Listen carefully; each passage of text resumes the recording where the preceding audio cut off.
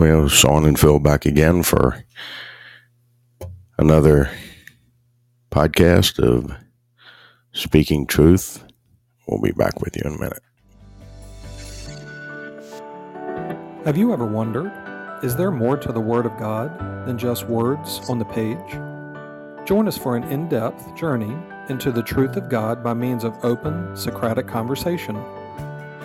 In Proverbs chapter 2, the Word of God says, "If you accept my words and store up my commands within you, turning your ear to wisdom and applying your heart to understanding, indeed if you call out for insight and cry aloud for understanding, and if you look for it as for silver and search for it as for hidden treasure, then you will understand the fear of the Lord and find the knowledge of God." Welcome to Hidden Treasures Revealed.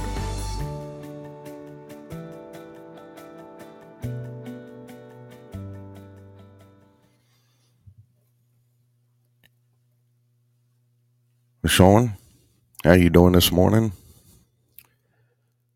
I'm doing very good today. Another good Saturday to talk about the truth of God and see what more information we can get, understand, talk about. So, very good. How's your morning so far? It's good. It's good. No complaints here. This is a little interesting because I'm going to do something here at the beginning we haven't done before. And this is just really a matter of obedience to Yah. While I was laying in bed this morning, getting ready to get up for the podcast, Yah spoke a name to me, a specific name. Actually, it's names of two people. I don't know who they are. I don't know whether it's speaking to just two specific people or whether it's speaking to anybody that is a married couple or dating couple that carries his name. But the name that was given to me was Aaron and Becky Crenshaw. I have no idea. I don't know an Aaron and Becky Crenshaw. But what I do know is that God spoke to me and told me that I was going to mention those names.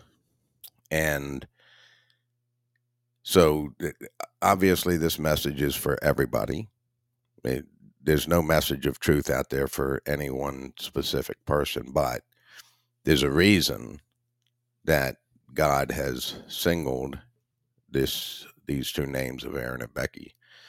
And so I can't really say what God's going to do with it because I don't know. I don't know who they are. I don't know where they live.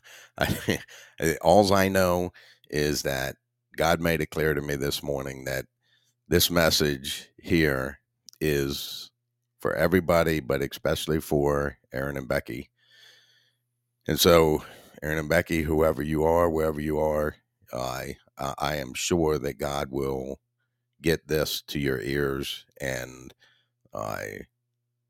my plea to you is just evaluate it and just seek into it to know what Yah's speaking to you and how they're speaking to you. And again, this is something that is important from a marriage perspective, and the key factor in really carrying out any of the truth that we talk about is you have to have the fullness of faith in Messiah. Aside from that, you are not going to be capable of carrying it out. Even if you want to, you can't, because you have your lower conscience, your subconscious, that is all about self and making sure that your mind is doing everything it can to protect you in the process of this. And again, the things that are in your subconscious are not in your conscious mind. So this is not a thought out process in your conscious mind, but it's a reality that the marriage is in this country that are not formed in the faith of God, in the absolute truth of God, and having an in faith, they cannot be achieved uh, to fulfill the maximum uh, pleasure and enjoyability and companionship that God intended in the beginning. And no man by themselves, no woman by themselves can do this. And obviously, for both people to benefit, both parties need to be in the fullness of faith so that they are both doing what is right and appropriate according to God and setting aside what the world has told them they need to be. And more than that, being able to dig in and set aside what their programming says that they need to be in the midst of this. And the encouragement is to uh, those that are in faith, those that are seeking faith. You may have an aspect of the faith that one partner in the relationship is in faith and the other's not. Don't lose hope for that person. We'll get into what you can do for the other person to be the best that you can for that person. And ultimately, nobody can get rid of selfishness on their own. Even as we sit here and we talk about circumcision of the heart, we still have a lot of programming within our subconscious, the heart of who we are, that we don't recognize is there. Now we're in a process of removal of those things, but we still have times where we will act out in selfishness. The key is that if you're in faith and you're looking for it, you may not see it before you do it, but you catch it after the fact. And then what you do with it after the fact will depend on whether you can catch it while you're in the midst of it. And then it will depend on whether you can catch it before you go that way. What we talk about is a continual process of perfecting as you grow and learn to improve yourself in the process. And the key factor is this is not about the other person. This is about you and your faith journey and you being and doing what Yah wants you to do, regardless of what the other person does.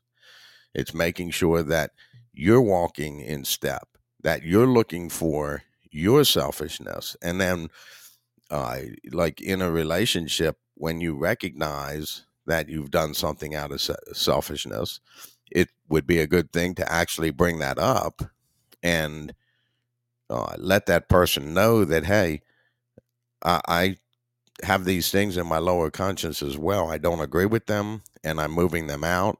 But this situation that took place happened because of that selfishness in the lower conscience, and I don't like it. I don't agree with it, and just letting you know that I'm doing my utmost, doing my best to make sure that I'm clearing that out, because that's the process of circumcision of the heart as we live our life here, is the continual removal of things when Mother brings them to our attention and lets us see them.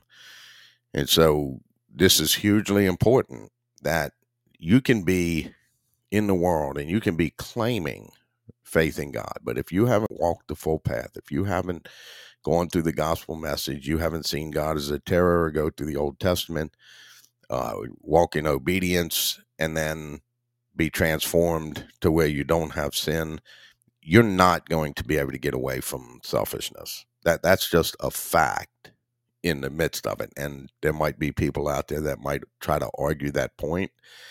Doesn't matter. You can argue it all you want. It's a reality of truth, because you're trained in this world for selfishness and self. And now there is an aspect of self-preservation that you have to do. And that one aspect is believe God. Then what you do is you take it away from self-preservation and you turn it over to God. Let's go all the way back to Adam and Eve. What was the enemy playing on? The serpent in the garden. What was the enemy playing on when he was talking to Eve, convincing her to eat the fruit? He was playing on her selfishness, her being created in a body of flesh, even though they hadn't broken a command yet. They still had the core of selfishness. Why? Because you're loving self more than God. You're loving self more than others. Why would she eat the fruit? Because she was enticed to the knowledge and wisdom and the understanding, and she would be like God. And again, this isn't just Eve, this is Adam as well, because Adam missed out on his part of what he was supposed to do by being an example. And even if she did it, if he was walking appropriately according to God, he would have rejected taking the fruit from her. Why did he take the fruit from her? Oh, she ate the fruit and she didn't die? Oh, so it's not going to kill me, so I'm going to eat of it too. Why? So I can gain this knowledge and this understanding. And unfortunately, they didn't realize that the knowledge they gained was the knowledge of death, that you are going to die now, that you're not going to live forever because you broke a command of God. And the only way that you can live forever is for you to not break the commands of God. And when you're walking in a process of perfecting your behavior, then you are walking in the commands of God. Now, we are this side of heaven, and we are perfecting just like Messiah was when he was here. But I won't claim that I am absolutely perfect in this life, but that's the process of movement. And this is a true reality. And if you don't see it in yourself first, you definitely see it in others. Take and watch somebody else and watch what they do. And you will, if you study them, you will be able to bring it back to selfishness from some aspect, some area. Well, the objective of seeing it in other people first is so that you will then turn your eyes to self and start working on that forest in your eyes. Don't say anything to people when you're studying them like that. Don't tell them, well, you're selfish. No, use it as a tool to be able to dig in and see where it goes and know that no individual by themselves without God has the capability to destroy selfishness. And that's a fact. There's nobody that has that capability. With man, this is impossible, but with God, this is possible, because anything is possible when you are with God. And if you're claiming to be with God and you don't see these things as a possibility, then you have to know you're not with God. And I don't say that to shame anybody. I say that it's a fact of truth. So you need to figure out how you can get in that place where you can fulfill these things, where you can be able to do what is necessary. And in order to do that, you have to walk the gospel message. You have to seek with all of your heart. And you start there and you continue through until circumcision of the heart. And then every step in the process after that is just you reliving that gospel message. Whatever new is brought to you, you seek it with all of your heart. You believe it. You believe in it. You have godly sorrow. You repent. You obey. You trust. And we just continually, because we talked about before, the fact that we have with Yah the circular perspective, not the linear perspective. Linear is accept Jesus as Lord and Savior, and you're done. You're there.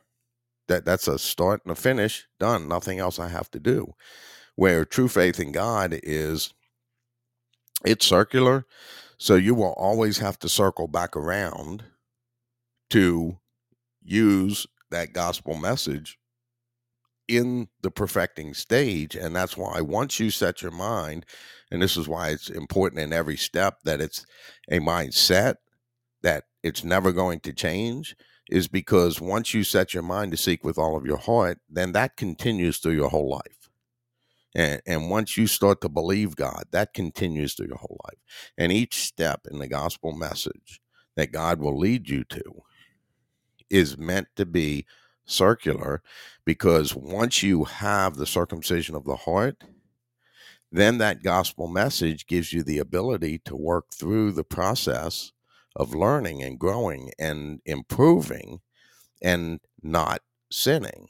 So it's important that especially when we go to talk about these things like marriage and submission and leadership, that I don't care who you are, if you don't have circumcision of the heart, you can try to do these things, but your selfishness is going to take over, and you're not going to be able to do it right, fair, and appropriate. And this ties into the aspect of love, because love is not about you. When you're loving somebody else, it's about what's best for them, not what's best for you. Now, sometimes when it's what's best for them, they don't like to hear it because it's convicting them or convincing them that they're wrong in something.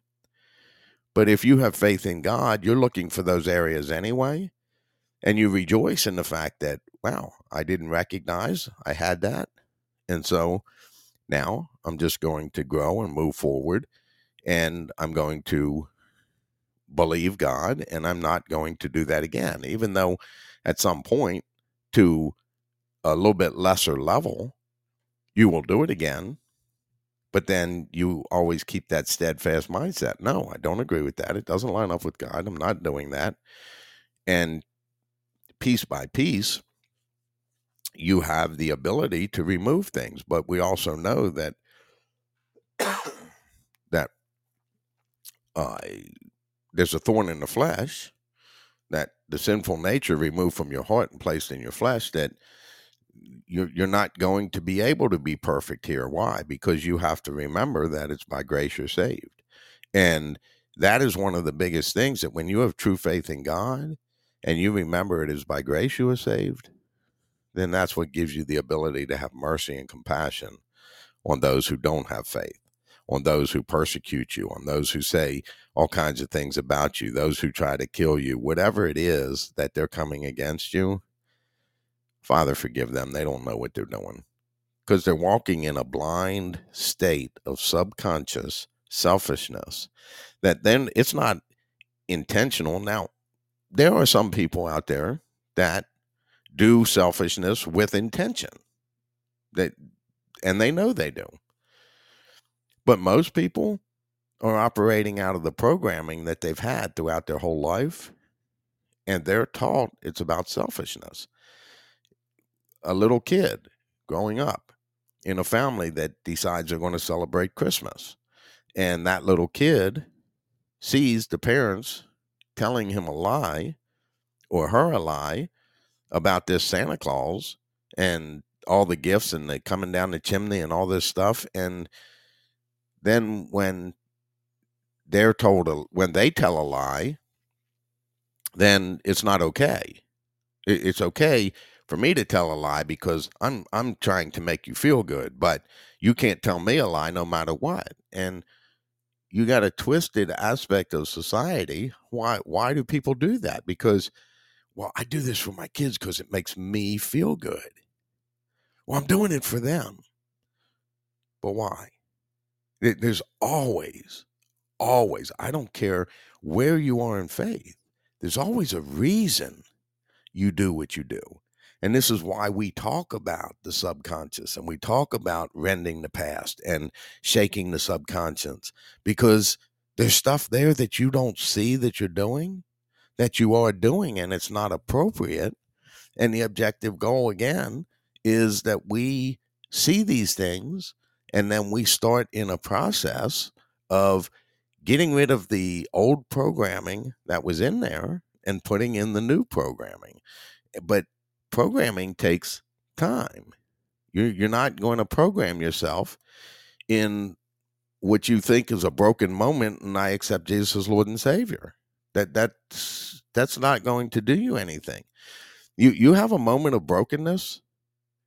Take that moment of brokenness after you've passed it and do the evaluation, weigh the cost of faith, and then make a decision whether you're going to follow God or not.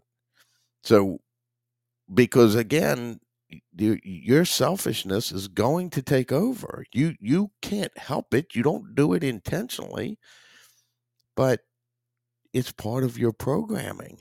It's like your computer. It does what it does. Why? Because it's programmed. It doesn't uh, just decide to program itself.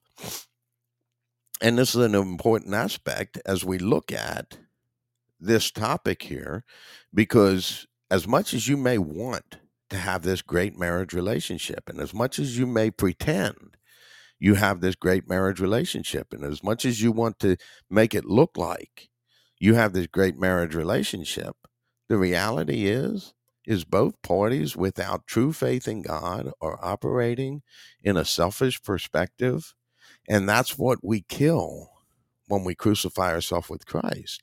That's what gives us the humility that God talks about. Walk humbly before your God.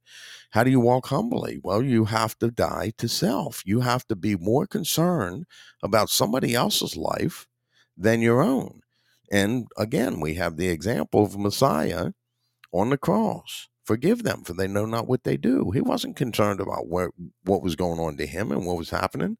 He was more concerned with the sin that these people were committing, that they didn't see, they didn't know, they didn't really understand actually what they were doing.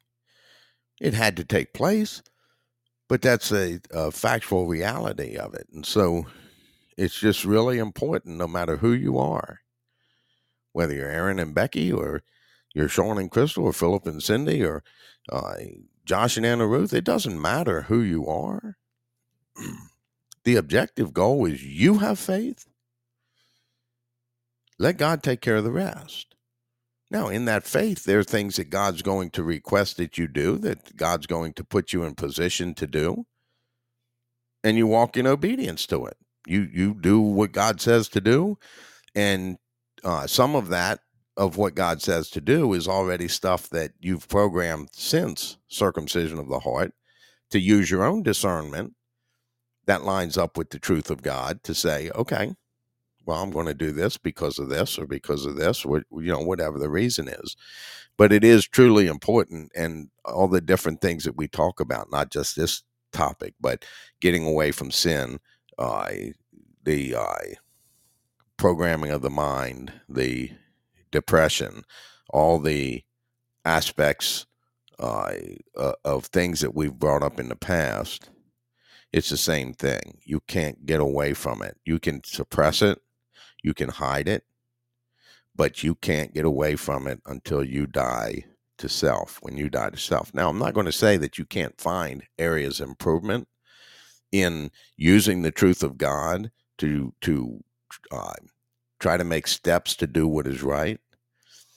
The reality is that you cannot optimize it without the fullness of faith in God. And so, whoever you are, if you're in a relationship, you do what God tells you to do. You obey God and do what is right according to God. God will take care of the other person. If you're doing what is right, then that is your best ability. Sean, do you have any thoughts? I didn't really get into the topic yet, but any thoughts about what's been said so far, or the topic within itself? I was actually sitting at home this morning and I had similar thought to you about the selfishness that without the fullness of faith that, and you don't recognize it, or some things you may recognize, but what you do is out of selfishness unless you come to the fullness of faith. And the reason is because sin is in your heart, it's your nature, and you have a nature of selfishness. And the only way to change that is to change the nature from selfish to selfless. And when mother is living in your heart, the law of God written on your heart, which is love. Well, love is the actual action, but the ability to love. Yeah, I've got several thoughts on this, and I'm going to take it back to the very beginning of when you were speaking about Aaron and Becky Crenshaw. And like you, I don't know who they are, but know this, that Yah spoke to us when they wanted us to start the church and do other things. And when God speaks, Yah is the infinite, perfect one, and they know what they're doing. So whomever they are, they know who they are. Yah doesn't need us to be able to reach them. Yah can do what they want to do. They use us so that we can increase our faith in them and our trust, which is trust. And we've learned this from the gatherings as well, that when you are singled out as this is for you, don't sit around thinking that, okay, well, this isn't for me, so I'll just think about other things. No, it is for you, but this person is having a spotlight on them for a reason, to show them something, to show them the truth. And we go with that. And obedience to God trumps everything. You walk in repentance, you will obey God. And when you obey God, you will trust God. And the cycle continues. So even for us here, even if Yah said you're going to go on a different topic than what we've put on here because that's what we want, then that's what we'll go with. I was focusing on the concept of circumcision. In the Word of God, it says Yah told the people to no longer be stubborn and stiff-necked any longer, but to circumcise your hearts. And what Yah is talking about is he's not talking about the spiritual part of it, the lower conscience. He's talking about their mind, their mindset, because what had happened is that Yah wanted them to repent to them and be stiff-necked and hard-headed any longer towards being against God, because repentance is about a turn to someone, because what we profess is repentance to Yah, not repentance to the world. The world walks in repentance. They just don't walk in repentance towards God, because everybody walks in repentance because there's something that you've set your mind in a direction to go, and you continue in that direction. You must first circumcise your heart, which means you've got to come to a decision in your mind that no matter what, you're going to follow God, turn to God in their ways. You're going to walk in agreement with them no matter what they ask you to do, no matter what they tell you to do, no matter what their word says. Your mindset is steadfast, just like flint, like your forehead being that flint, that stone, to be able to strike a match, or just rock solid. Circumcise your heart, because when you do that first, then mother, when she comes to do the actual circumcision of the heart without human hands but with spiritual hands, the law of God will be written on your heart, and then therefore you can become a spiritual being. We say this all the time, I'm a human being. In faith in Yah, the fullness of it, you become a spiritual being, which means you have the fullness of the deity in bodily form, which means you are now capable to do 1 Corinthians 13. 1 Corinthians 13 is spoke about so many times, and the way that people take it is that love is a feeling. This feels good because when the way somebody's treating me is they're being patient and they're being kind. What this is talking about is that you walk as Yah does, then your being is patient. Your being is kind. Your being is not keeping record of wrongs. Your being is always hopes, always does these different things. So love is a choice, just like the song that we're familiar with from the 80s by Foreigner. I want to know what love is. I want you to show me. The Word of God shows you what love is, but love is not a feeling. Though you will have feelings in love, love is not a feeling. Love is not something you fall in and out of. Love is a choice. And it is not an easy path to do it because of selfishness. But the Word of God says, with God, all things are possible. With God, you are capable to love, which love from God's perspective is doing the absolute best for the other person, no matter how it affects you. And it will affect you, but you're not concerned about how it affects you. You're concerned about the other person and how it helps them. So my mind went to the actual suffix of this, which is the shun, the circumcision of the heart, which is your heart. When you circumcise your mind and you're steadfast to never turn away, you circumcise your heart, your mind. When the circumcision of the heart is done by mother, the circumcision is done. So your heart is circumcised, but there is still work to be done in the shun part, which means the circumcision means that you cut away that which is not beneficial, that is not healthy. So mother will cut away the sin nature and remove the sin nature and put it in your body of flesh, which when you perish from this earth, when you die, the sin nature will go with the body of flesh, so it doesn't enter the kingdom because it cannot.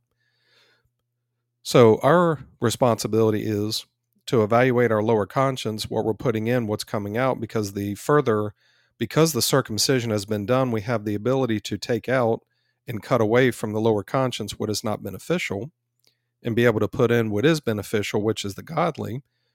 And just like the programming is, the reason we do what we do is because it's programmed. I'm looking at the screen here for the podcast, and the reason that it's running like it is because it's programmed. And unless the programming is changed, this will not change. It will run the exact same way that it's running now until I could change one thing and the music won't play or the screen will go dark. And that's the thing that came to mind as you were speaking about you don't know what you're doing. With faith in God, the fullness, you are able to see what you are doing and change what you're doing and actually see growth in it. Because this is something that takes practice. And we happen to be on the subject of marriage and submission and leadership, but you could put this to any other things, that it is a continual expanding, growing concept. Because I know from my background that I would want to get something and get it done and move on to the next thing. But in faith, that, yeah, you can get things done and you come to a checkpoint, but you'll come around to it again and you come around to it again. And that's the purpose of repentance, obedience, trust. It's a continual, ever-growing, increasing thing. And when Yah does bring things to our attention, the repentant mindset says, I agree with God. I'm going to make a change. This is the direction I'm going to go, and I'm going to do what Yah says, and I'm going to trust them. And then you just continue the same circle over and over again. In regards to marriage, and we talked about this on a different podcast about marriage, is that from the aspect of Yah, a marriage is intended to be a lifelong commitment to a person, to an individual. Your decision, your willful choice to love somebody and for you to be unified with them. And yes, the actual physical act, the sexual intercourse makes you bonded to that person, that union. That's the marriage. And that's an aspect of it. But when we talk about marriage, it's intended to be forever bonded with that person until death, one person or the other, until death, as it says in weddings, until death do us part. The intention of marriage, and the reason that Yah hates divorce, is because the intention of it is when you are joined to somebody, you're not supposed to separate. That you make a full commitment to somebody, it's supposed to be a bond for eternity, unless because in eternity there's not going to be, with God, there's not going to be any death. With them, it's eternal life. So be careful who you commit to and make a vow to, because Yah will look at that and I'm going to hold you accountable to this commitment that you've made, the vow that you've made to a person. And the Word of God makes it clear, be careful when you make a vow, you make a promise, because Yah will certainly demand it of you. And that goes the same way in the world. You make a promise to somebody. Why do we think people get upset when we say we're going to do things and we don't? Because you made a vow to them, and don't make vows that you're not able to fulfill. We know that whatever Yah says, they will fulfill. And those of us that are in faith, our mind and heart is that we will fulfill what we say we're going to do. But The aspect of in a marriage is both people working together. And it was mentioned on here about the equality. And I was actually meditating on this morning about being equal and what that is. And I came across a word that we've talked about in the gathering. We may not have specifically talked about it, but it made so much sense. It just clicked in my mind that equal is balanced. Well, you think about if you're walking in balance, then it's not weighed down too much on one side. It's not weighed down too much on the other side. It's right in the center. And my mind went to the plumb line, that something being plumb means something that's got to weight it in so that we can line up a wall or something like that vertically. Well, the best way to be plumb is to find a being Messiah, who is the plumb line, to be centered, to where when you're in the center, it's a beautiful balance. And the thing with men and women when they're married is walk in a balance, walk in what you are called to do by what Yah says and what Yah desires, to where your desires are Yah's, that you are walking in a beautiful balance, that you're not trying to lord things over the other person. The other person isn't lording things over you because you're going to be out of balance. Walk in what Yah has called you to be. You do it to the best of your ability, that other person does, and you walk in equality. You're not looking as you're greater than the other person. You're not less than the other person. You're together and be just like Yah is whole, that you have Abba and Ima, that they come together as one, that you have one half, the other half that make a whole, that it's a beautiful balance. And when you walk in that balance, everything works well. But what happens is, well, I think I should be more. I think I should get more. Well, you're walking out of balance. You think that you think you're lesser than the other person because I'm a woman, I'm lesser, or I'm a man, that I'm nothing. And you walk around in this chaos where the way that Yah intended it was to be willful cooperation. And the key word being willful, meaning that it's not, well, I have to, it's, I want to, and I'm going to cooperate with this person, and I'm going to do my part, and I'm going to do my part that lines up with the word of God. I'm going to be a man of God, the best that I can be. My wife's going to be a woman of God, the best that she can be. And that's the best place to be, to where not one person is carrying all the weight, but you share the weight. And you had mentioned before, if one person is in faith, one isn't. Just because one person isn't and the other is, doesn't mean that you, well, just there's nothing I can do, so I don't do anything. No, it's you be the example. You live the word of God. You live it to be the best example, because in Paul's words, that who knows that your godly living may win over the spouse or may win over the husband or the wife.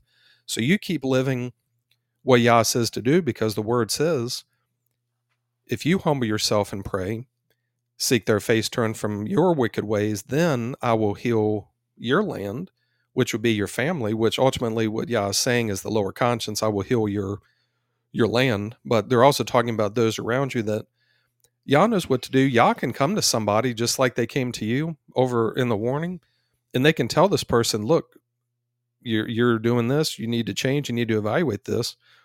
And I'll just speak for me. Yah doesn't need me to come to my wife Crystal or do anything like that.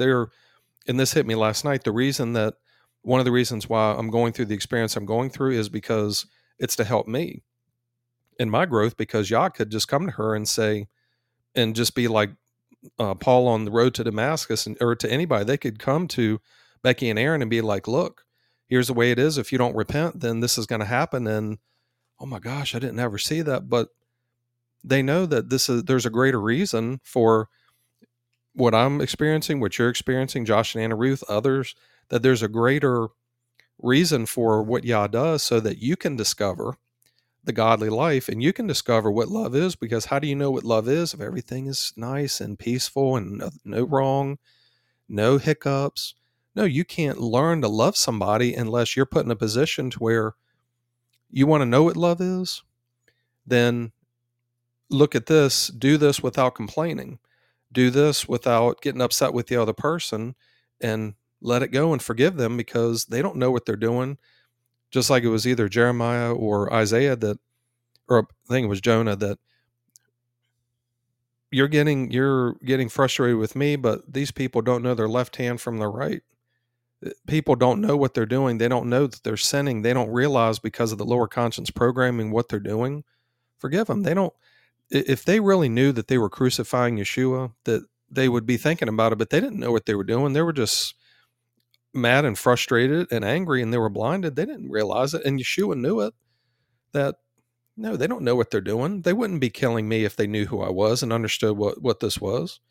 And even if they did, they're going to pay a price for what they're doing. But I'm just seeing this aspect of everything we talk about. There's so many layers to it, and there's so much information that we could be sitting here day after day, hour after hour, and we would never get every single thing. We would be just like we heard in the news about this vessel that had when they were going to look at Titanic, that you think about the depth of the truth of God going into the ocean, all the depth of it. You're not going to be able to get to the depth of everything. It's so vast. It's so massive. And the further you go down, the more pressure that you're going to find. And that's the thing. The further you go down in your lower conscience, you're going to see things that, oh my gosh, I didn't even see that.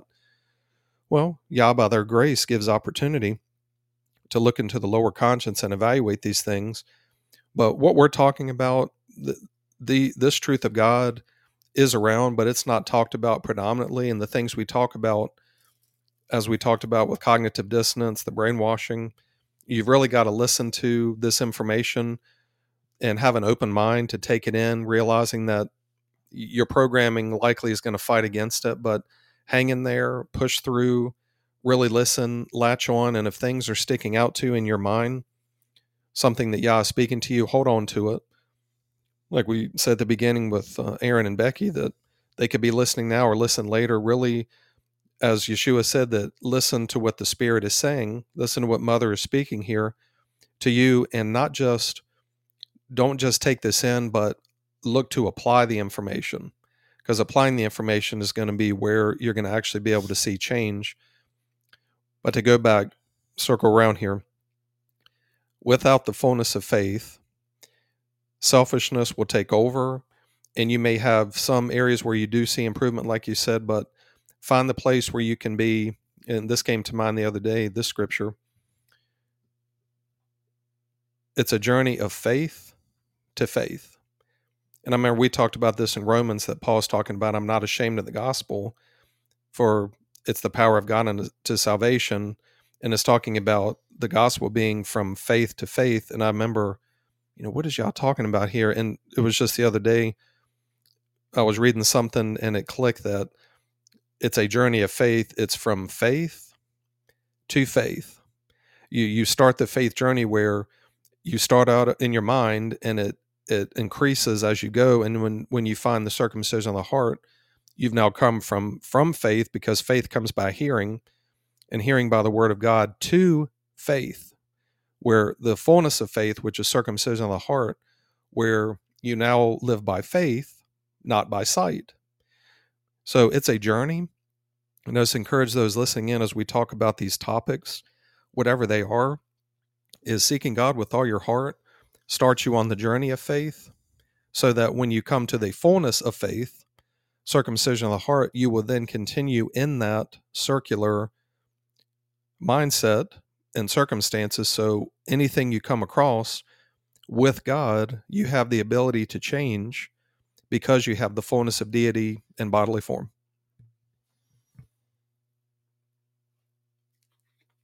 Just an aspect that you had brought out from this scripture about don't be stubborn and stiff-necked any longer. And you alluded to this a little bit when you said, don't be stubborn and stiff-necked any longer against God. Well, the reality is that because of self or because of faith in God, you will be stubborn. That's a fact. It's like, well, not everybody's stubborn. Yes, they are. It's just a matter of what they're stubborn about, and they will be stubborn about whatever it is that makes them feel good. Now, if you're in faith you'll be stubborn about making sure that whatever it is lines up with the truth of God. And the aspect that came to mind is something we've talked about before, is you have a soft side and a hard side of who you are. So one side is like a shield, the other side is like a sponge. And the reality of it is that your front is the sponge and your back is the shield. And so your back is that stubbornness, and stubbornness is not bad provided it's operated in accordance with the truth of God. Matter of fact, it's not that it's not bad, it's the fact that it's absolutely necessary for you to be able to continue the faith. And what people don't understand is that sometimes your stubbornness is what's keeping you from having true faith and having the fullness of faith, because you're stubborn, convinced that the people who taught you what they taught you is the right thing, and that's what I'm going with, even though it speaks contrary to the Bible. And you're stubborn and you're steadfast in that. You're stiff-necked towards anything that anybody talks to a different perspective. And so you have a soft side and a hard side. You have a side that, like a sponge, that will soak in, and you have a side that will be put up to just knock down anything that comes your direction. There is a stubbornness that you have, and what God was talking about in that, and you alluded to, is the fact that that stubbornness is towards God, because your soft side without faith is to self. That it's all about yourself and making sure that in your mind that you're doing everything you can for self-preservation. And again, this is stuff people don't realize of what they're doing. But that's the reality. So when you're soft towards yourself, then you're hard towards God. You have that stubborn and stiff-necked perspective. And this is why repent. Why? Because a repent is a turn to go the opposite direction. And so when you turn, now you have the reverse. Your front is facing God, which is your sponge, which is able to soak in and draw in and take in all the things of God.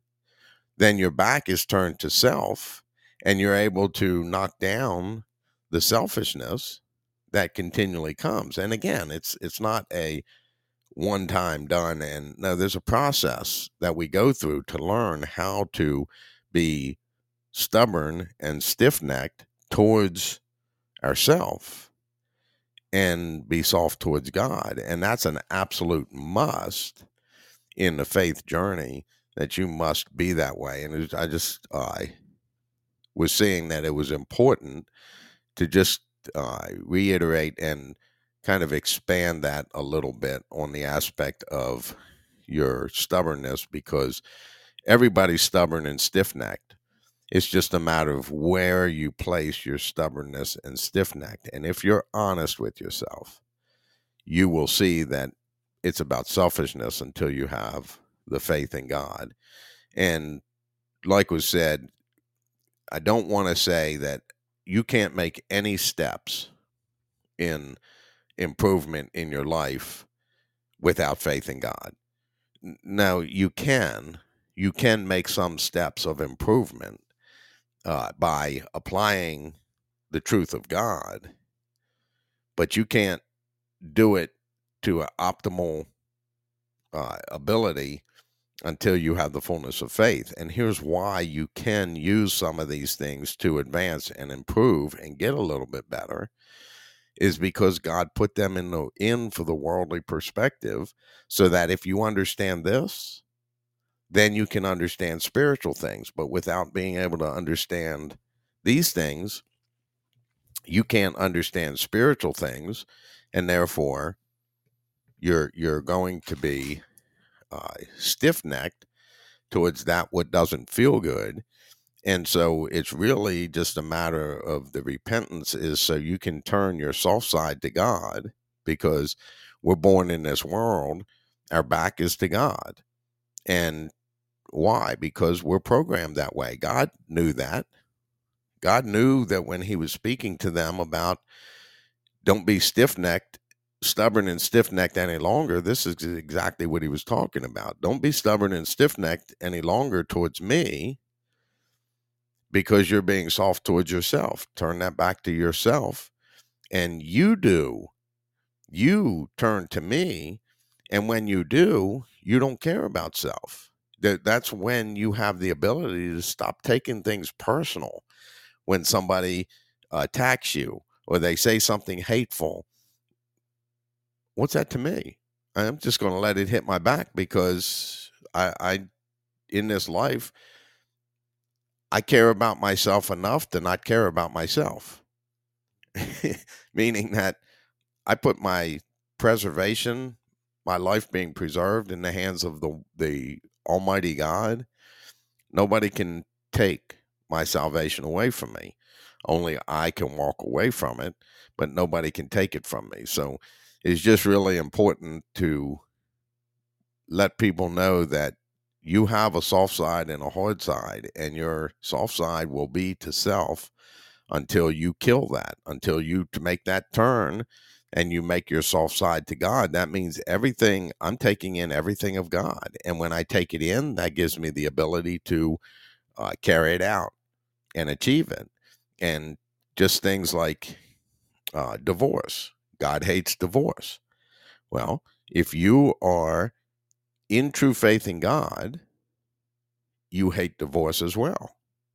Now, this isn't hating people, it's hating the sin committed by people.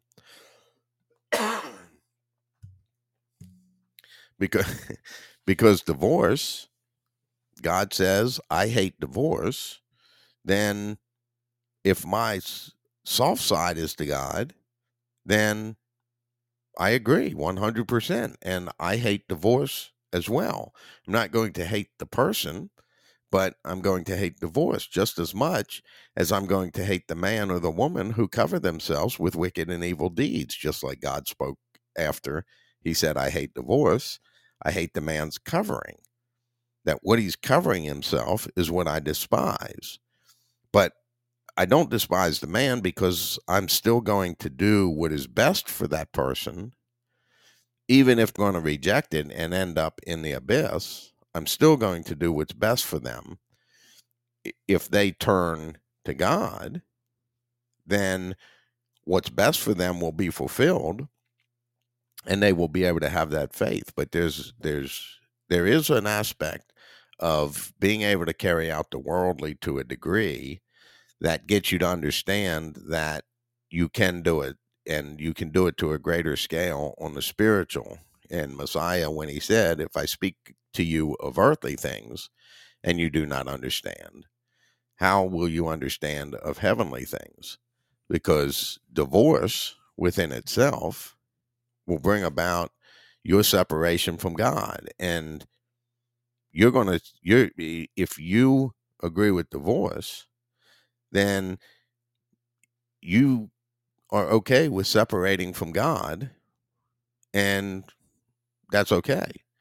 And people would say, well, no, I wouldn't divorce God, but I would divorce my husband because he's not doing this, or my wife because she's not doing that. And it's like, no, you missed the whole point.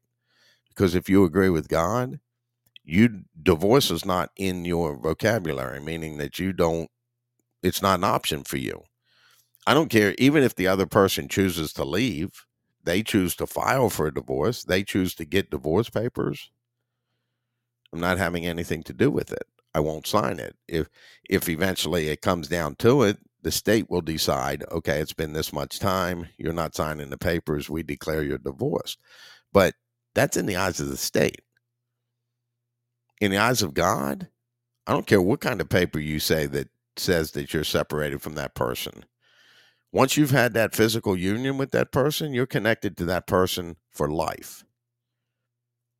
It's the way it is. You can't get away from it. I can't get away from the fact of women that I've been with in the past that are still alive.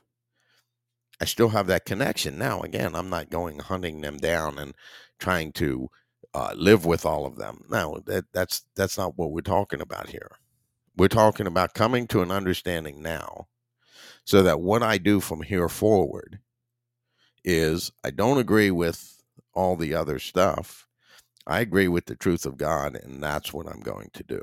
And so it's really important for people to understand that, yes, you can do it from the worldly perspective, and God allows that so that you can see it from the spiritual perspective. But if you're okay with divorce from humans divorcing, then your greatest chance is that you're going to divorce from God, if you even had that connection to God in the first place, because your repentance towards God is, I believe in you. I believe with absolution everything that you're about, and that's the reality. So just wanted to kind of clarify and reiterate a little bit more that the fact is, if you disagree with anything that comes from God, then you do not have faith in God. You have faith in self, and faith in self to the point that you make yourself out to be God. And again, another scripture that tells you about your selfishness without specifically saying it: trust in the Lord and lean not on your own understanding. In all your ways acknowledge them, and they will make your path straight. So just some important stuff, Sean. I was just given, and we'll bring this out too, that given information on how you cannot come to Yeshua unless Abba draws you. And it's this exact same scenario. I just had a picture in my mind. You have your back towards God. Well, if you don't turn and face Abba, then he's not going to lead you to Yeshua, because your back is to Abba. And he's not going to lead you to his son, because why would I lead you to my son to show you the way of obedience if your back is to me and you haven't turned to me and recognize who you are, that you're a sinner that's hopelessly lost, and you don't realize who you are before me? You turn and humble yourself, turn from your wicked ways, then I'll heal your land. I'll bring you to my son where your land can be healed. So just another picture of, you must go through the word of God in order from the first covenant to the renewed covenant, because the renewed covenant is just transferring you from the first into the eternal aspect. So you have the temporal at first because we're in this world, but then it transfers to the spiritual, which is the eternal aspect of it. So it's the renewing is just switching over from the temporal to the eternal, and it must go in that order. You must circumcise your heart so that you can go on the path to get circumcision of the heart, which is by the Spirit, which is what you can't do. And I was just sitting here as you were speaking, and I was like, wow. So because I'm looking at you face to face, but if my back is turned to you, well, you can't even see me for me to lead you anywhere, because your back is to me. You think you know better than me, so your back. Okay, well, go ahead and go your direction. So you can see this, but I'll turn around here. My back is to you. I can only, Yah doesn't want me to walk that way. They want me to turn face to, oh my gosh, I didn't realize. And you go down at his feet. Okay, well, you can get up. We're face to face, but now I'm going to lead you here to where you get to see Messiah face to face, and you get to see Mother face to face. It was just, Yah gives information that, do you see, once again, somebody can scoff at it and say, no, you can go right to the Son. No, you cannot. One, because the word of God says something different. It says that nobody comes to me unless the Father draws them. Well, you're not even in a position for Messiah to help you at all. Even if that were to happen, which it wouldn't, Yeshua would say, go back to my Father, because you're not ready to come to me yet, because you're not in a place for me to help you now. It's just one of those where you come to a doctor and the doctor says, well, what's wrong with you? Nothing. Well, you're not in any position for me to help you. I can't help you. You're already righteous. Because that's what he was saying, that though I didn't come to help the righteous, because you come to me and you're already righteous, then what can I do for you? I can't. But you're broken and you're sick. Okay. That's what I came for. I can help you, but I can't do anything for you. There's nothing wrong with you. And that's the point. Don't sit there and think that you're righteous. Coming to Messiah, say, Lord, I'm poor in spirit. I'm broken. Help me. Okay, I can help you. And that's why those were the ones that came to him, that listened to him. But just another aspect of, you must go to Abba first and see him as a terror. And then you come to Yeshua. Then you come to Mother. And it cannot be any other way. That's the order. And this is just another piece of no more excuses of, no, do you see how if your back is turned to God, then that means your back is turned to Messiah and your back is turned to Mother. So you can't, until you turn to Abba first, no, your back is turned to them as well. So you think that you're coming to Yeshua, you think you're coming to him, and no, I can't do anything for you. I don't know you. The way that I know you is, oh, Abba, this is a child that you brought to me. Great. Hey, how are you doing? Yeah, I'll help you. I don't know if you remember this scripture that Messiah makes a statement. He says, here I am and the children that my Father has given to me. Well, those are the ones that he brings that are brought to him.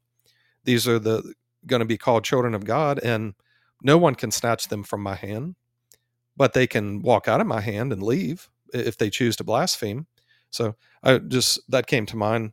Wanted to interject that, because if your back is turned to God and your heart is hard towards God, then he's not going to draw you to Messiah. That's not going to happen.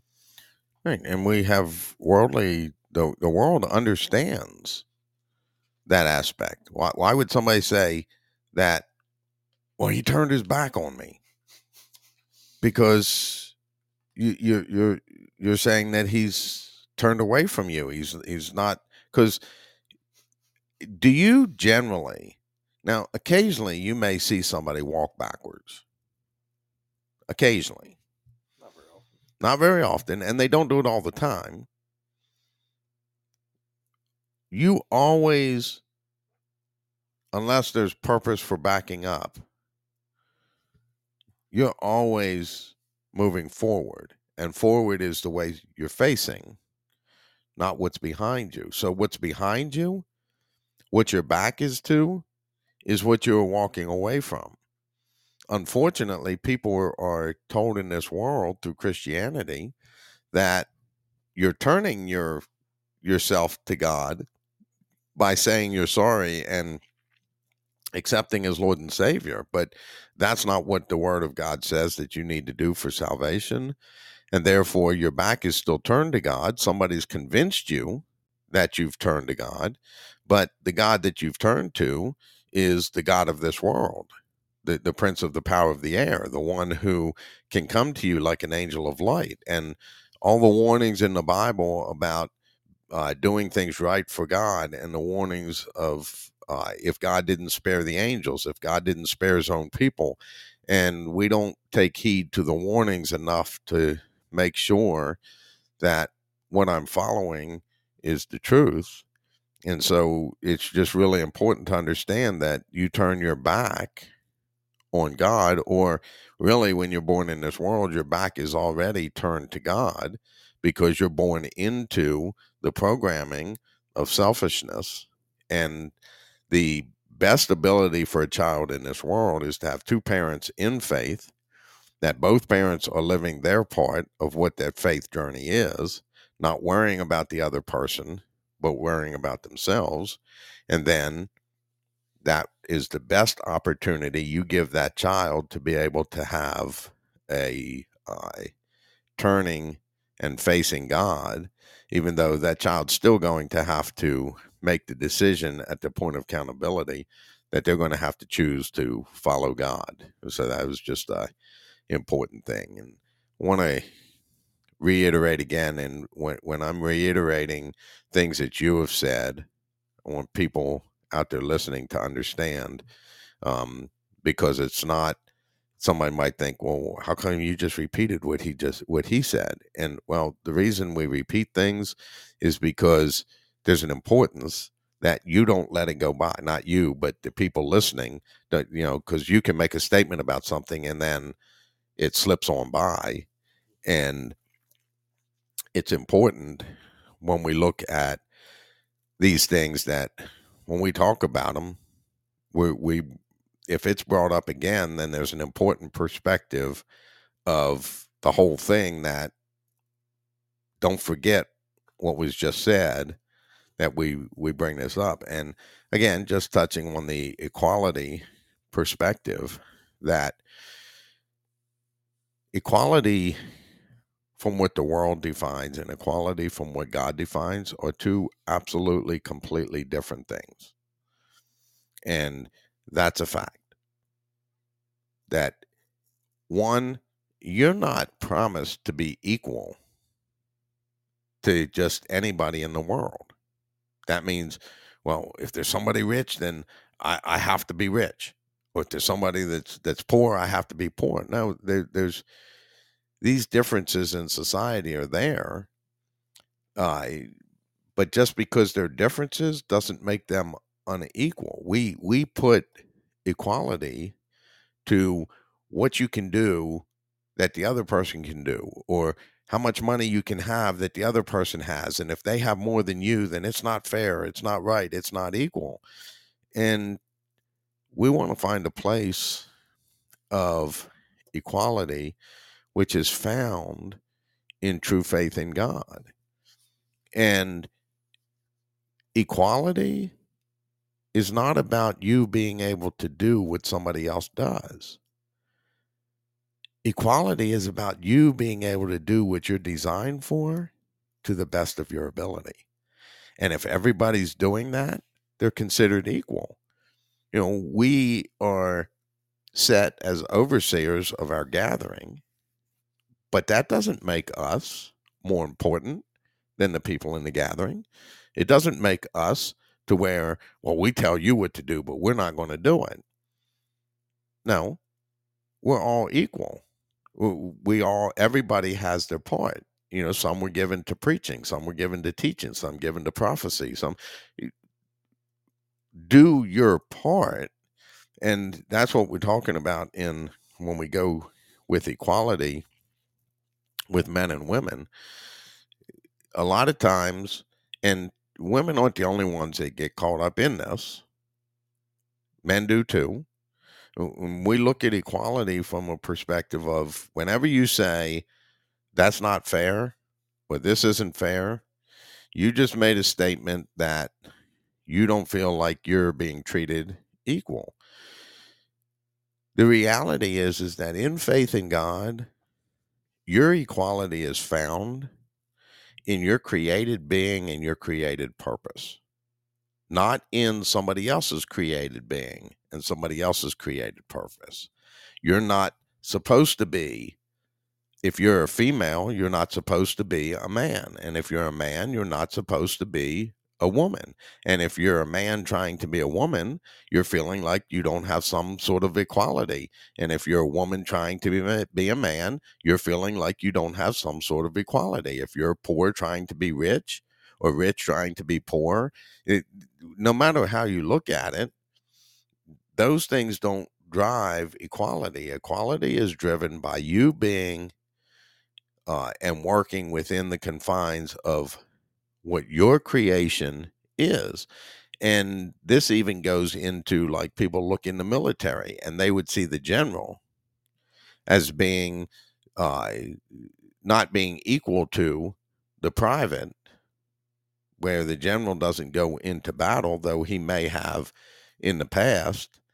And so we put it on levels rather, we put rank on levels rather than uh, position of uh, a task or a job to take care of or to work out. Were you going to say something? It was, I don't know if you're going this way, but we actually had this in the gathering, and the term was respected position. That walk in your respected position, which means be respectable as a man, be respectable as a woman. Therefore, there'll be equality. But what happens is that you want respect and you attempt to force somebody else to give you respect instead of being respectable, walking in the position as a man or a woman, walk the way that you were created to be, and that will be respectable, and you will command respect by you doing your part right, fair, and just way, what happens is, and I have this in my life, you think that you haven't been respected, and I'm going to make sure you respect me. Well, that's demanding respect. Instead of commanding respect is, I'm going to live this and be respectable in my conduct, and then therefore people will respect me when they see that I'm doing what is right. And what I'm seeing is this is not supposed to be a competition between men and women on, I'm not being treated fair, so I need to do this, or I'm not being treated fair. You have to understand what your respected position is in order to walk in it, and that's what you can find in faith in Yah, is find out the it's that old wrestling term that a lot of those WWE fans of The Rock is, know your role and close your mouth, meaning know what you're supposed to do and quit telling other people what they're supposed to do, and you do it yourself, which you will tell other people what to do at times, but you'll tell them more in your conduct than in your verbal demanding something of somebody else, because each side is wanting respect, but you have to be respectable in order to gain somebody else's respect. I was just thinking about that as you were talking about the rank, that, well, I'll respect the general, but I'm not going to respect the private. Well, but the private is somebody that can potentially get to that rank. So why not give them respect, because they're just starting at the beginning? Because in faith, you could look at it as a private and then going along to get into general status, which would be circumcision of the heart. Now, we're not claiming to be the general, like we are not God, but we are a part of God. We're a part of the military, because you could look at faith in Yah as a military as a beautiful example. It's a military has a code of conduct, a code of order, discipline, rank, but you don't look at it and say, hey, this major, this lieutenant colonel, I'm better than you because look at my rank. Well, that's selfish, as opposed to, okay, I'm in this position of overseer. I'm going to do the very, very best I can. And in Timothy, it mentions what an overseer's role is. So that's the role that I'm going to do.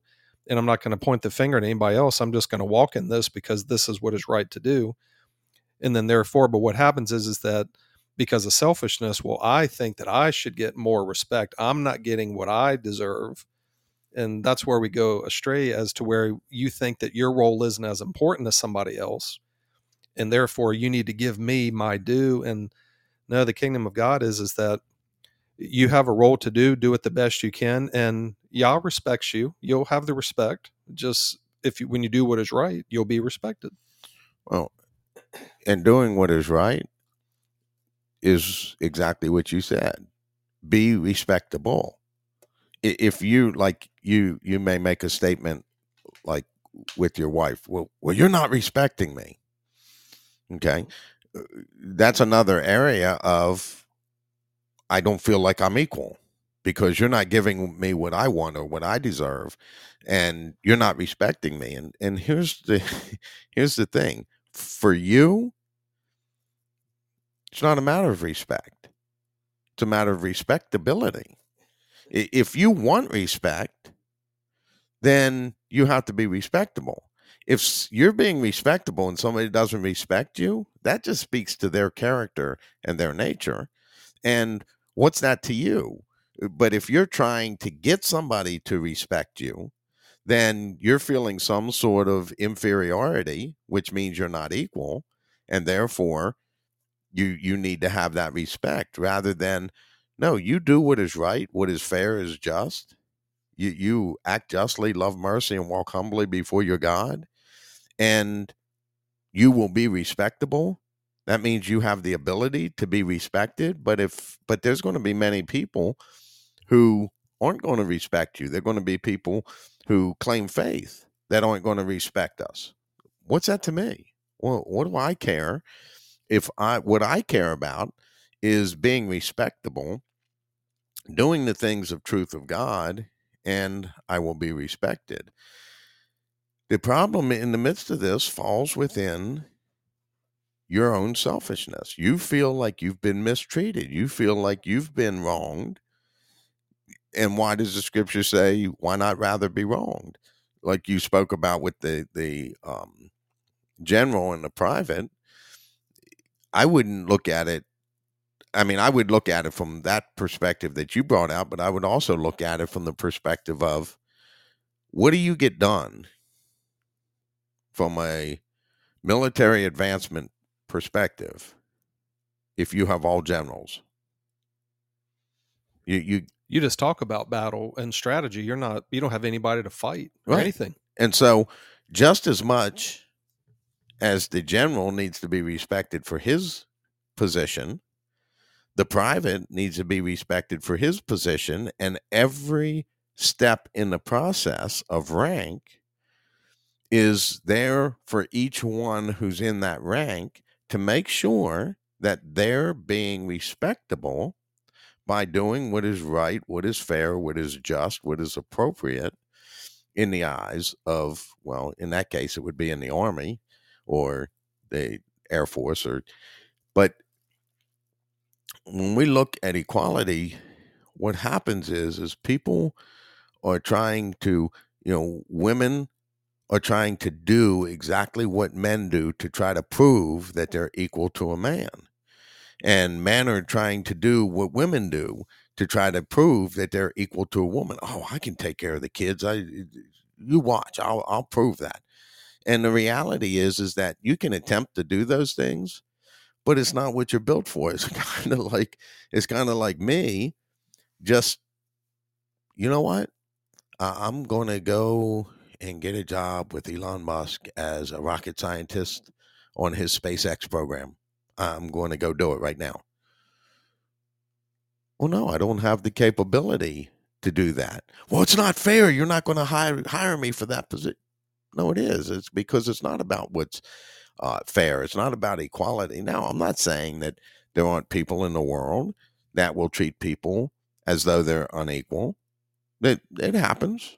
But in a faith perspective, you have to understand what equality is. And it's not about you having what somebody else has. I don't feel inferior to somebody who's rich, who has millions or billions of dollars. I don't feel inferior to Elon Musk at all.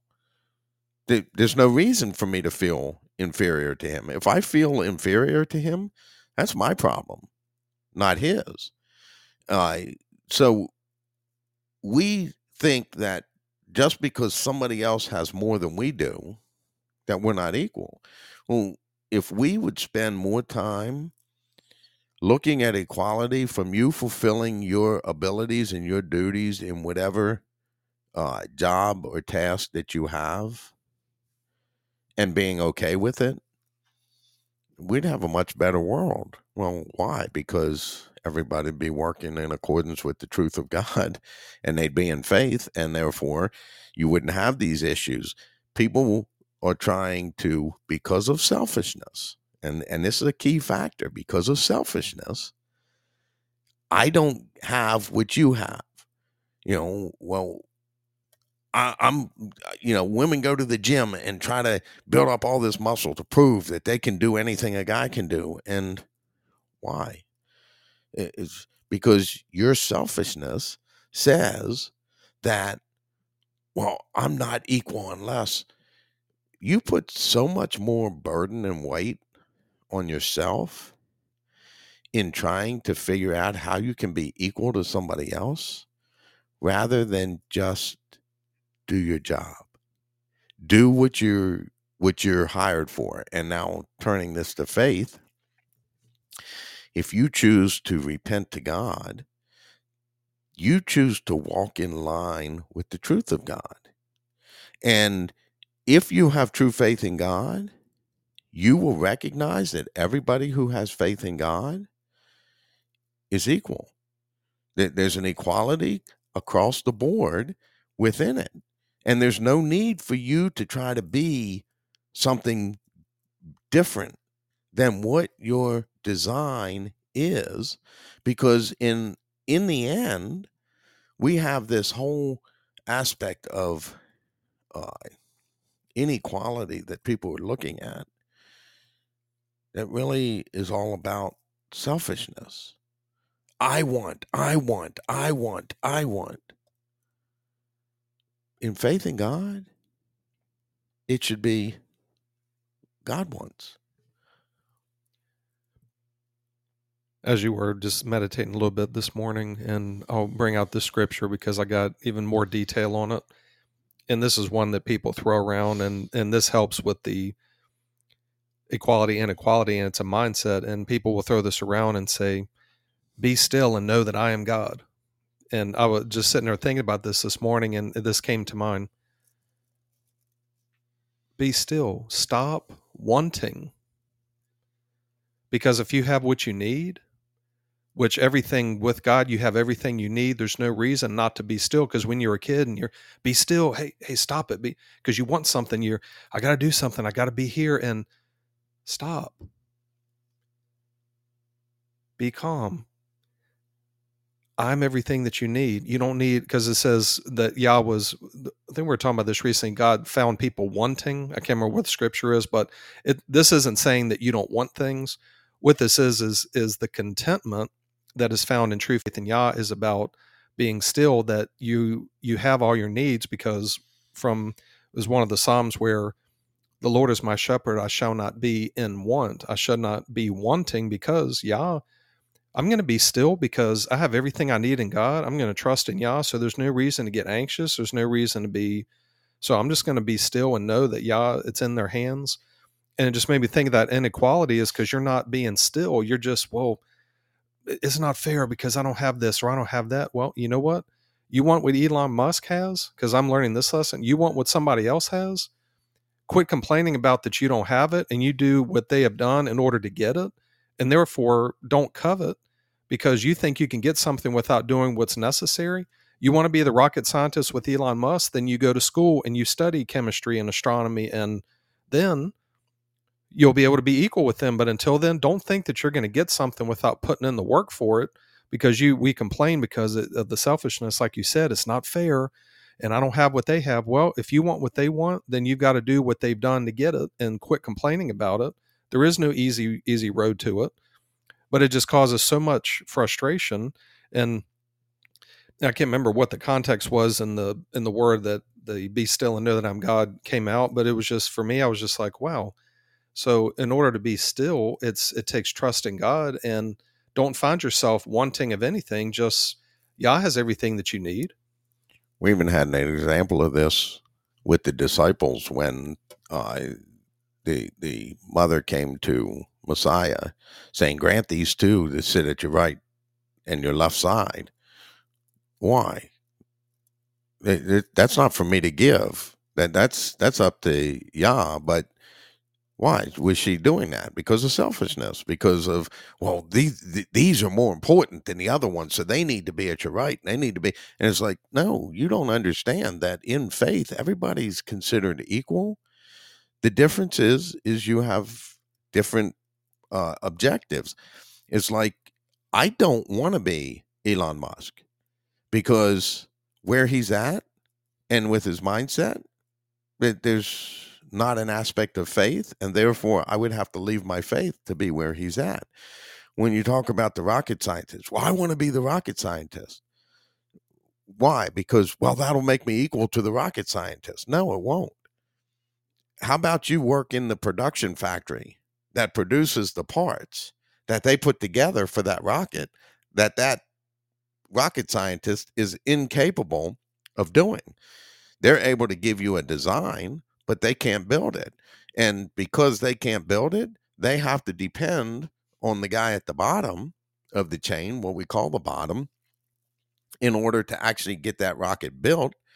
You have the people who make the parts, you have the people who put the parts together, you have all the different aspects of it, and then the rocket scientist who designed it, but he's not the designer, is not the one doing the production. He doesn't have the capability to do that. And so everybody's part in the process is equal. And the reality that we look at when we look at equality is everybody's looking from a selfish pair of glasses. You're looking through selfish glasses and don't even realize you have them on.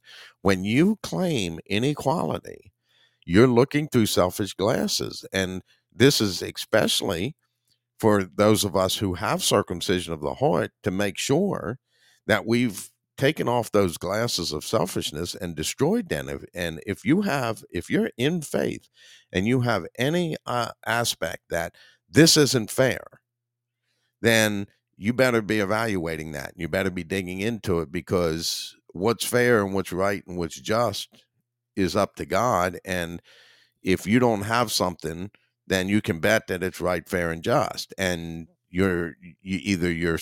it's not the time for you to have it, or you're not supposed to have it, whatever it is that you're looking at.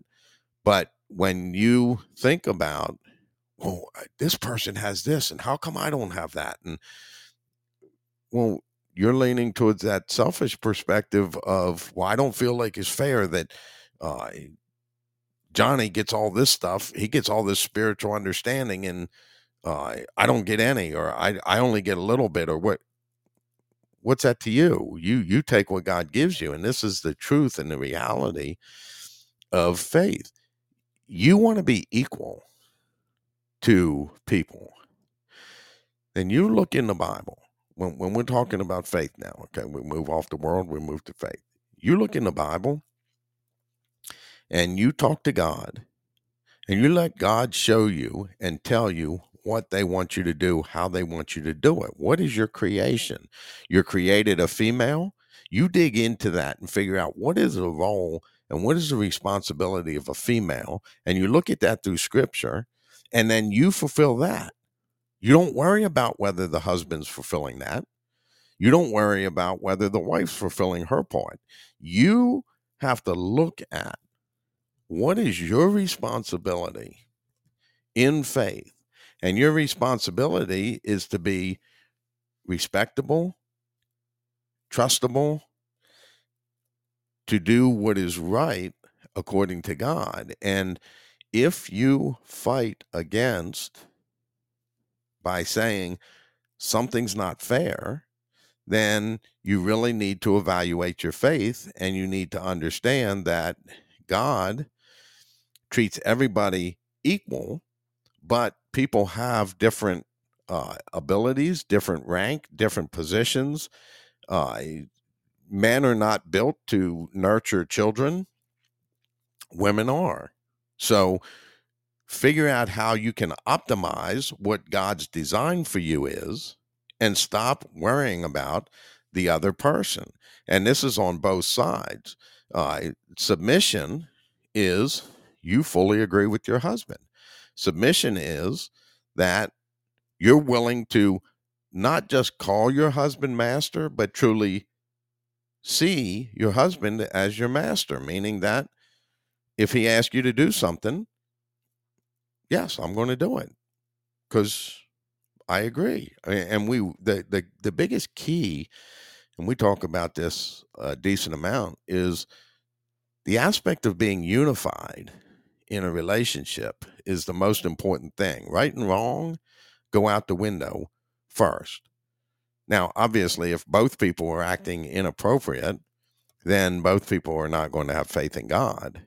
And this is why it's important that you know what your role is, and you will know what your role is not by watching somebody else, not by doing what somebody else does, but by your conversation with God. You're reading what the word says. You're reading, showing that the Bible says that Sarah, even calling Abraham master, that was her attitude and her mindset. It wasn't like, oh my gosh, I got to call him master. And no, she was perfectly fine to do whatever he asked her to do.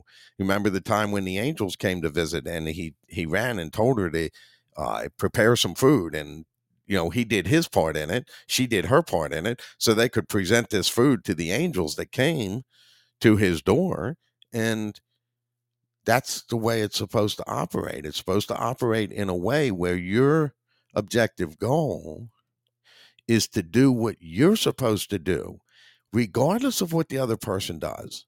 Because if you have two people in faith, then both people should be working and operating in a way that is pleasing to God. And the way to do that is by you fulfilling your responsibility. If you're a foot soldier, then you do what a foot soldier does.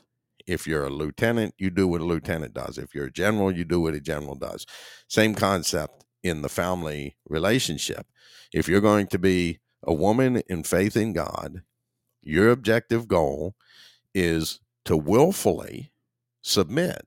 And if you're doing anything, if you claim faith in God and you're doing anything because you feel like you have to, then again, you must do an evaluation, because it is about what your responsibility is. Uh, Even in Peter, it says, it's talking about slaves and how slaves, even if you're mistreated by your master, to still do what is right according to God. And then it immediately goes into wives, submit to your husbands in the same way. So even if your husband is being abusive or not doing what is right according to God, that's not your responsibility. Your responsibility is to still see him as master and do what he requests of you to do. That's what God says. And if you argue against that, then you're arguing against God. You're not arguing against me. But on the other perspective, on the other side of it, it it's not a man's responsibility to tell his wife, you have to be submissive. The Bible says you need to submit to me. So you're doing it from a selfish perspective, that you want something that you're not getting. And therefore you're trying to force her by using God as a way to get her to do something, rather than, no, you know what? I'm going to do what Paul said. I'm going to live my life right according to God. And that will be the greatest example that I can be for the spouse. Now, that doesn't mean that you're not going to have conversations, you're not going to talk, and you're not going to uh, push things in a spiritual perspective for an unbelieving wife or an unbelieving husband. But the objective goal in the midst of it is, the first thing you have to do, like men as leaders, it's not tellership, it's leadership. If it was tellership, then you tell her exactly what she needs to do, and then you enforce that. No, it's leadership. So the first thing as men that we need to be doing is shutting our mouth and putting in action that I'm going to live my life the way God wants me to live, because that is how I will be the best that I can be for my spouse. And when I'm doing that, if she accepts it, she rejects it, he accepts it, he rejects it, doesn't matter. It's not your responsibility. Your responsibility is to live the life that God laid out for you. And if you're a woman, your life is laid out, and it's not supposed to look like the life of a man. And the life of a man is not supposed to look like the life of a woman.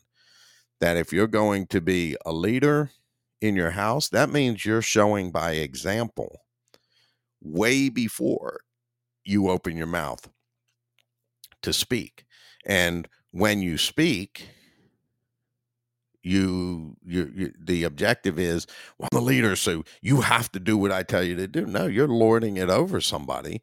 You're forcing them to that you're going to be their lord. So you become a wicked slave master instead of being a master that is good and right and fair and just. And I'm going to treat you with dignity, respect, and care and concern.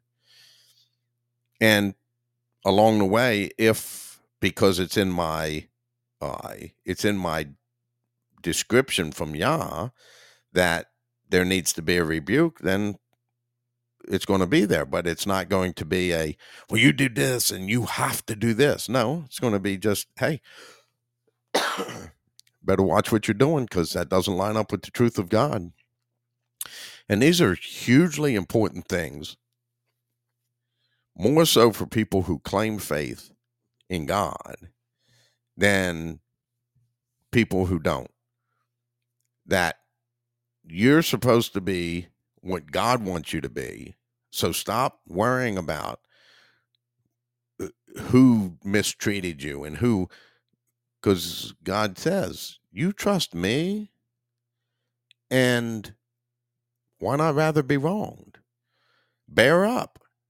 If you're truly being unjustly treated, then bear up under it, knowing that, God, you're in control. I'm not going to worry about this. I'm going to let you take care of it. And the odds are, if you leave it in God's hands and let God take care of it, then it'll be done. And part of this is a lot of times women are putting demands on their husbands. No, that's not your responsibility. They, I can't remember which, I think it was in Numbers.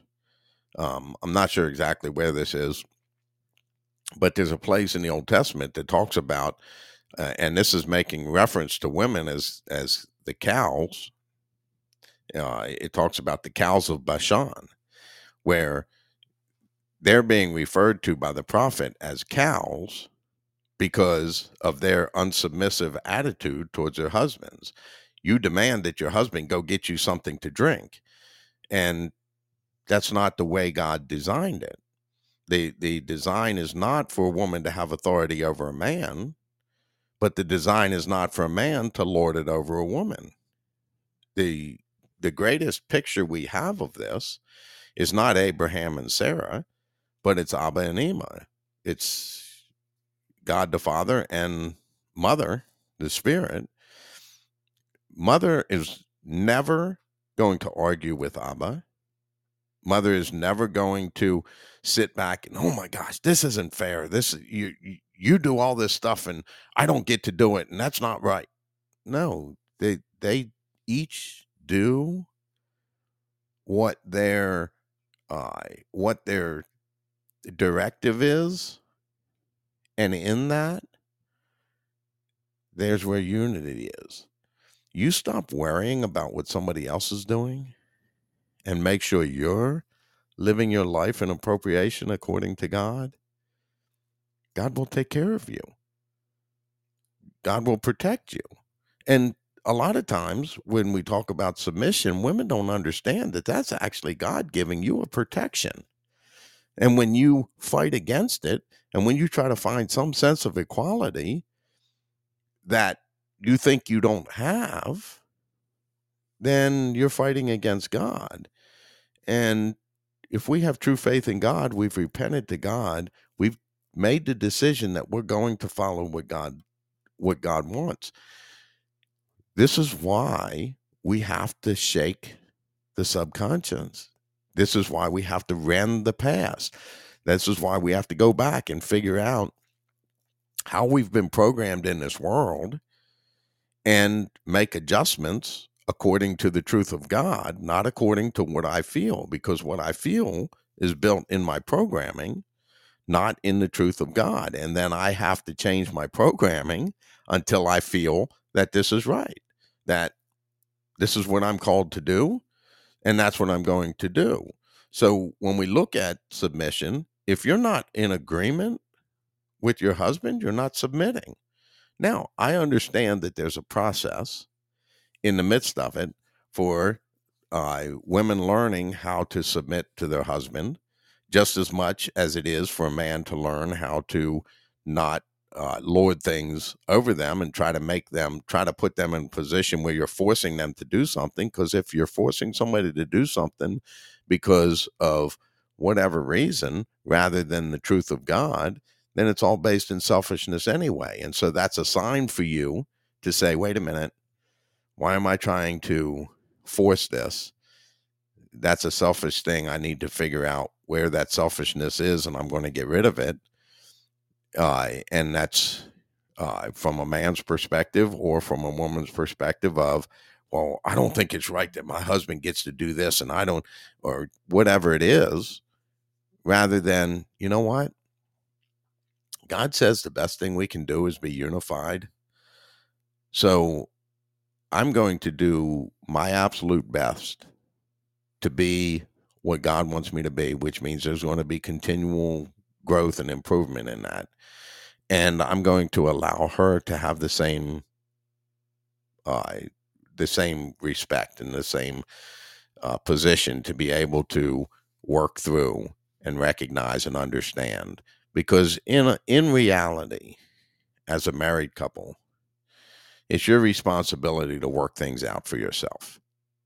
Not I mean, and I'm not saying that counseling at times is a bad thing, but counseling should just get you to a point of recognition that look, we both have things that we need to work on.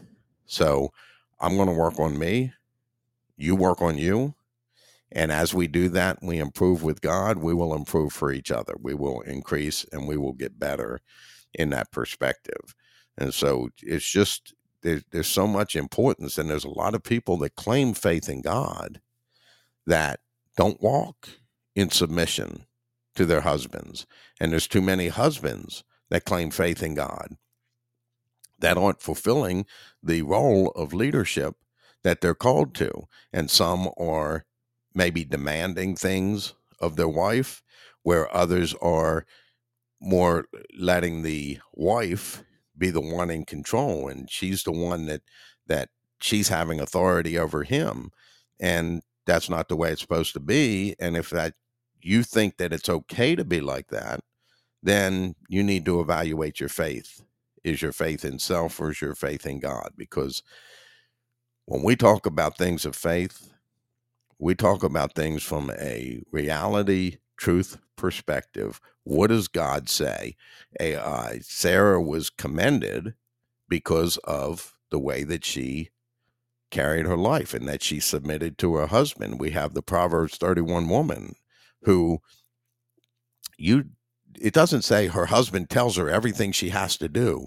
And no, her husband lets her do, and he's greatly honored by her, that if he just lets her do what she does.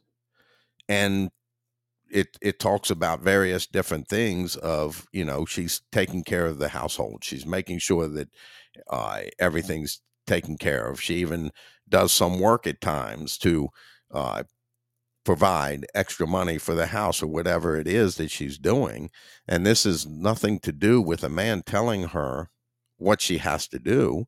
She's just living to fulfill what she's designed for.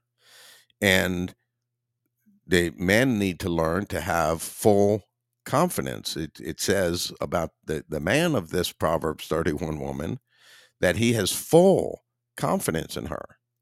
Well, if I profess full confidence in my wife, then why do I question her when she does something that maybe I don't agree with? Now, if it's truly something from a truth, faith perspective, then we can have a discussion about it. We can talk it out and move on. But aside from that, I do it because of selfishness. And so the objective goal, again, in order to achieve these things, when we talk about equality, we talk about marriage, we talk about submission, we talk about leadership, your best thing to do is get rid of the selfishness. And when you feel like you're not being treated fairly, when you feel like something's, especially in faith, that's a sign for you to find that in your lower conscience and get rid of it. Figure out why you're feeling like you're feeling. And it's going to be because of programming. It's going to be because of selfishness that was in the lower conscience, that you've made your mind you're not going to be selfish. And if that's what you've made your mind to be, then you're just going to continually to take out the trash of selfishness within the core of who you are.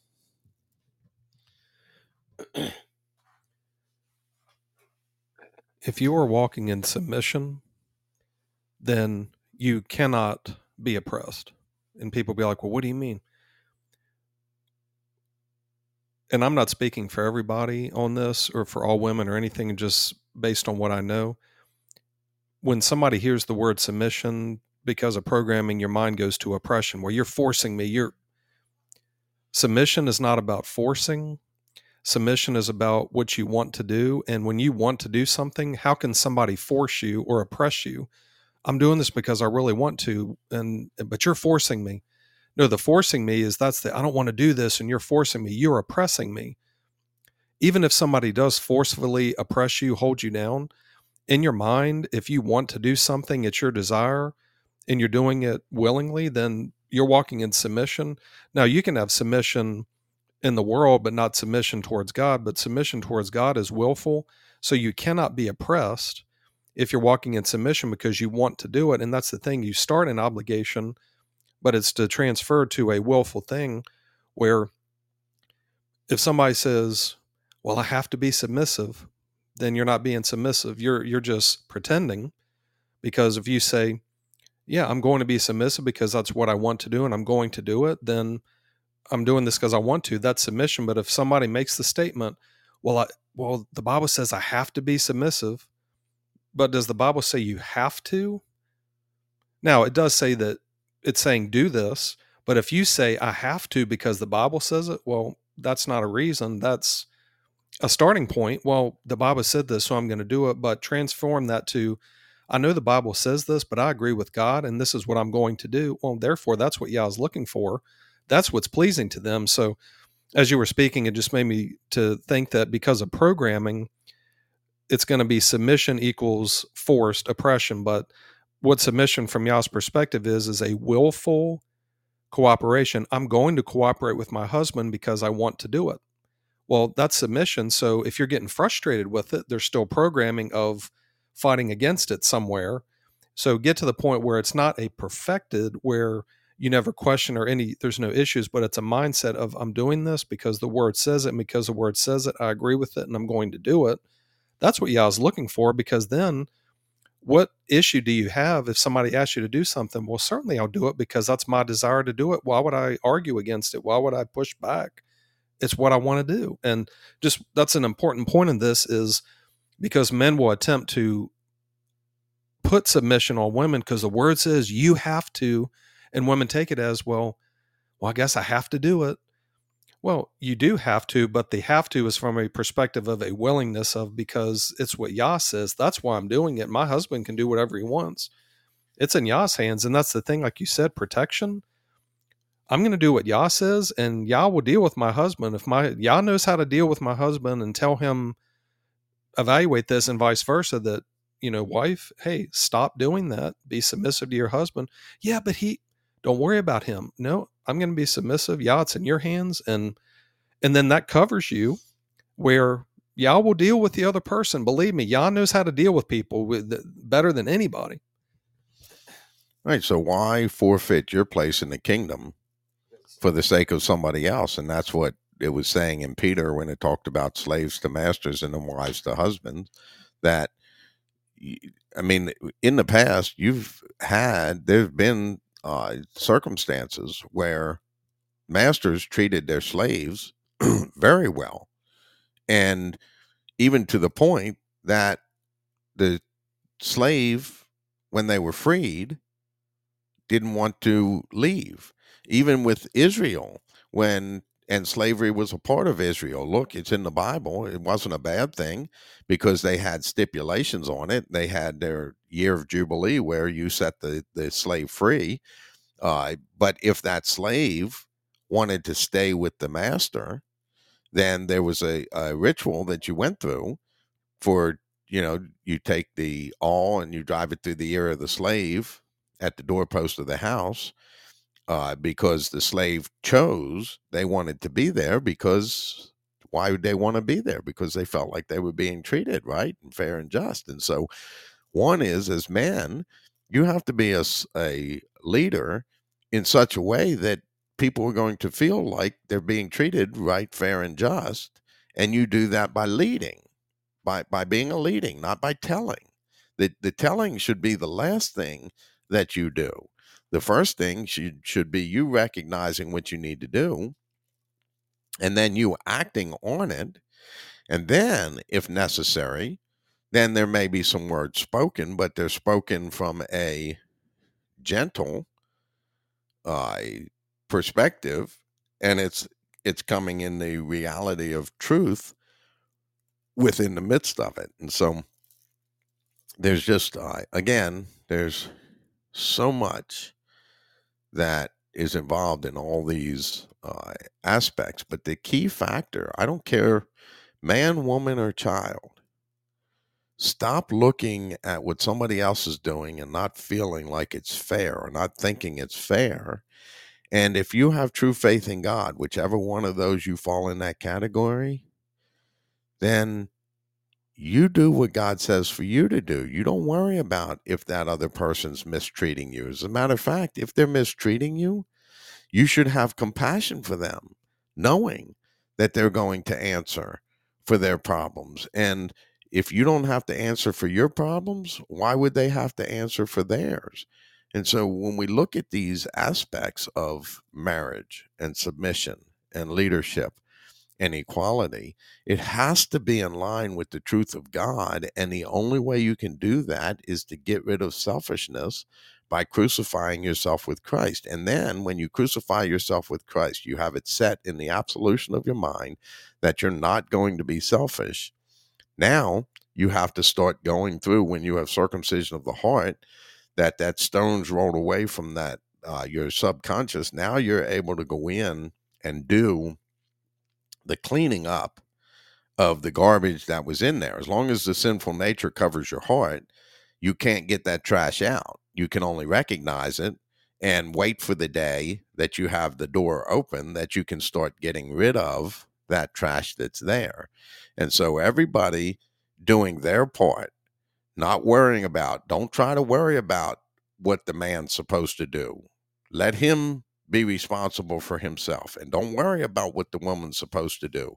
Let her be responsible for herself, because in all, if they have true faith in God, they're going to agree, one, with what we're saying, but more so, they're going to agree with the word of God, where the word of God says, submit to your husbands, and husbands, love your wives, love them as Christ loved the church. And so that means that you're doing everything for her that is the best thing for her, not what's best for you that fulfills your selfish desires within you.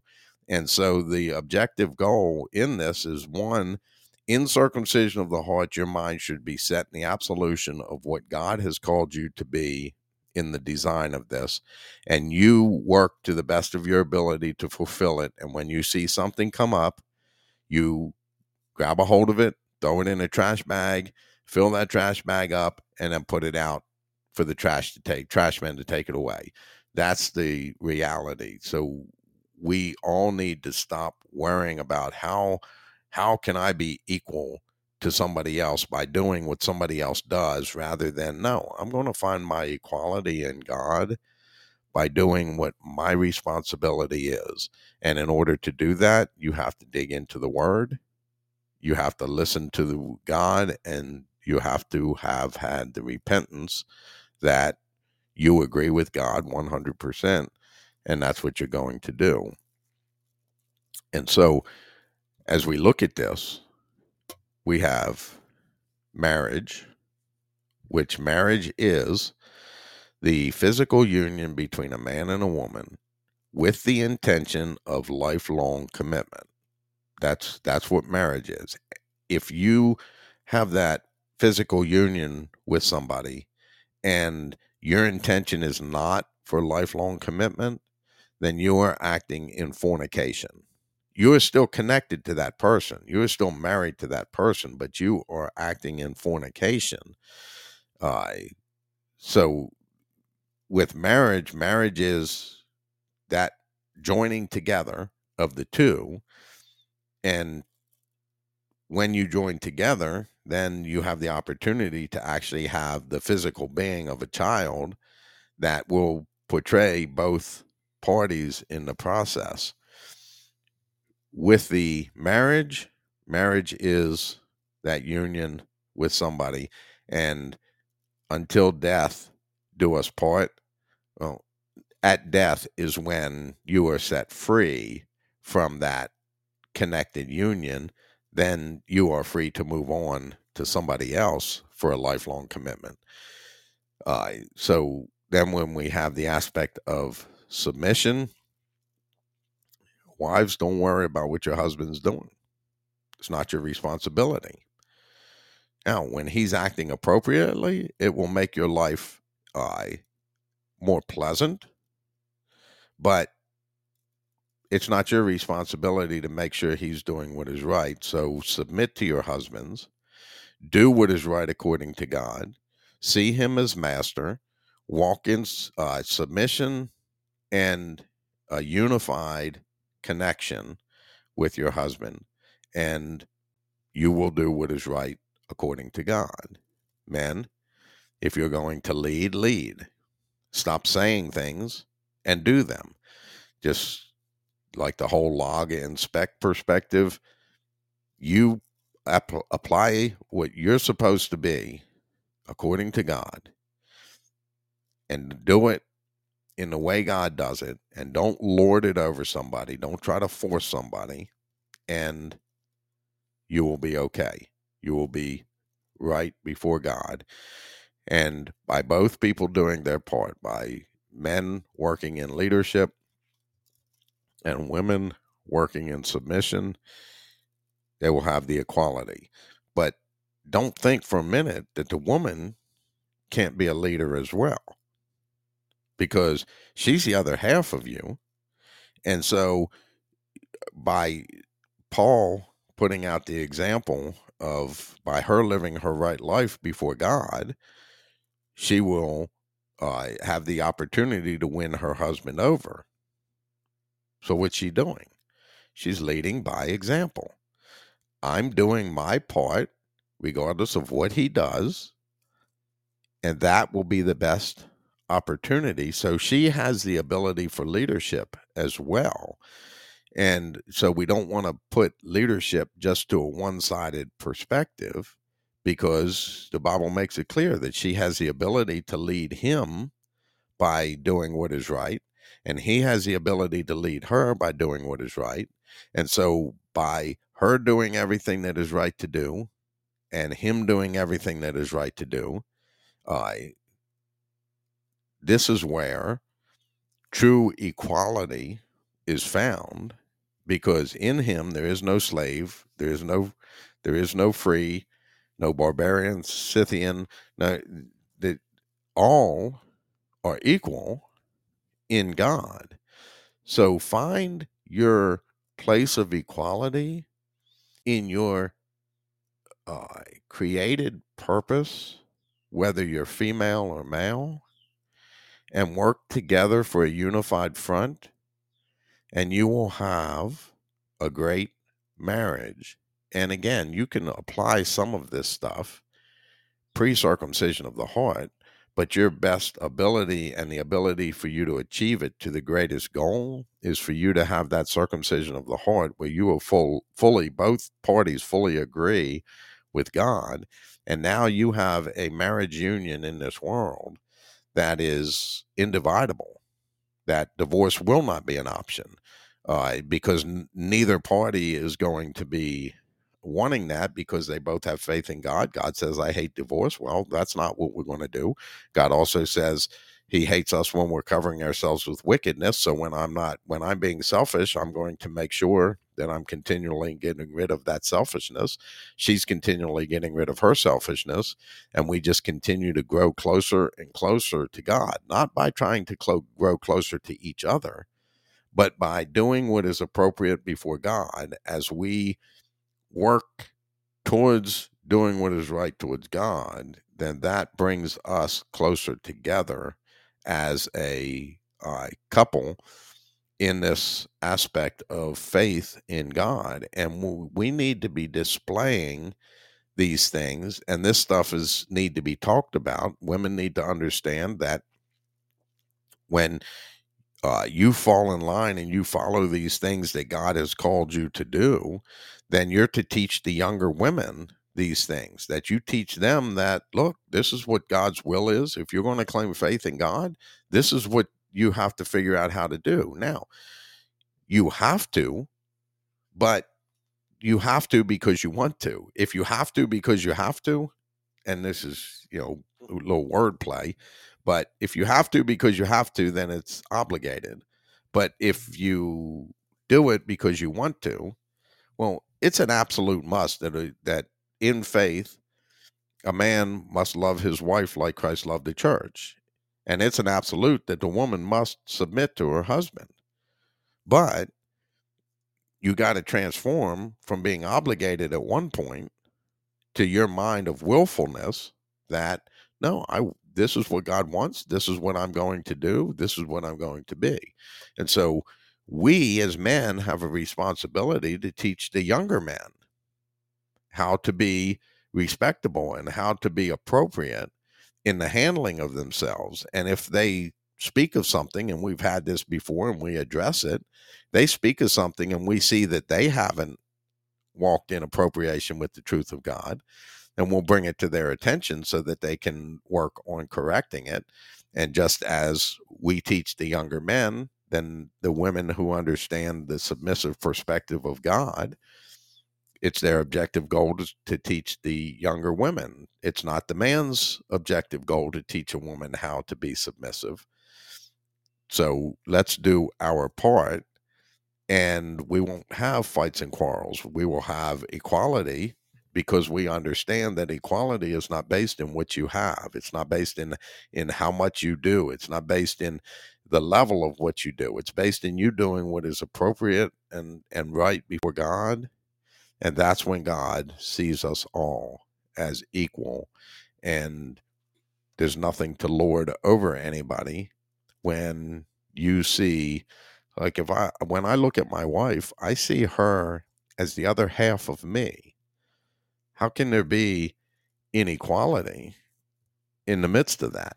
There's no inequality within that, because it's all one anyway. We're one family, we're one unit, and that's what we need to be recognizing and understanding. So I'm going to finish with that, Sean, for this podcast for today. Do you have anything else that you'd like to add as we sign out for the morning?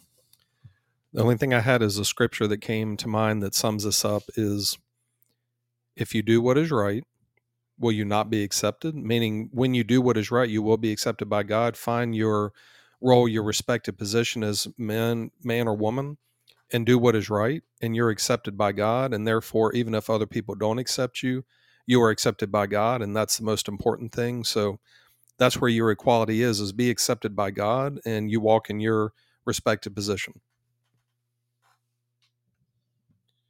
All right. Well, we will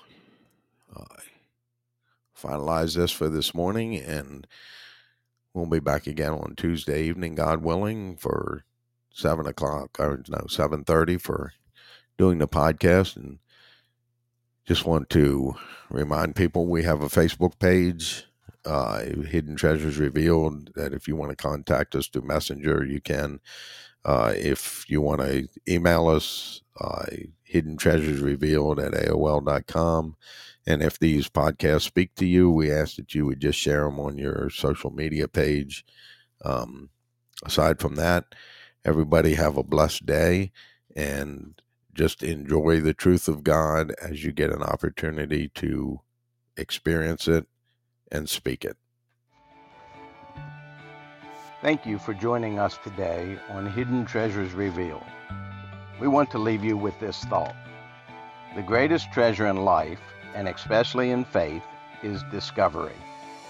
If we try to convince you of things, you may gain head knowledge, but if we let you discover things, you will have heart knowledge, to know and understand and be able to give a good answer for the faith that you have.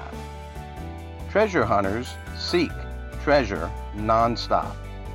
Seek the treasure of God through conversation with them and through their word. Ask, seek, and knock. Ask, and you will receive. Seek, and you will find. Knock, and the door will be open to you. Seek the hidden treasure of God, and you will be blessed by it.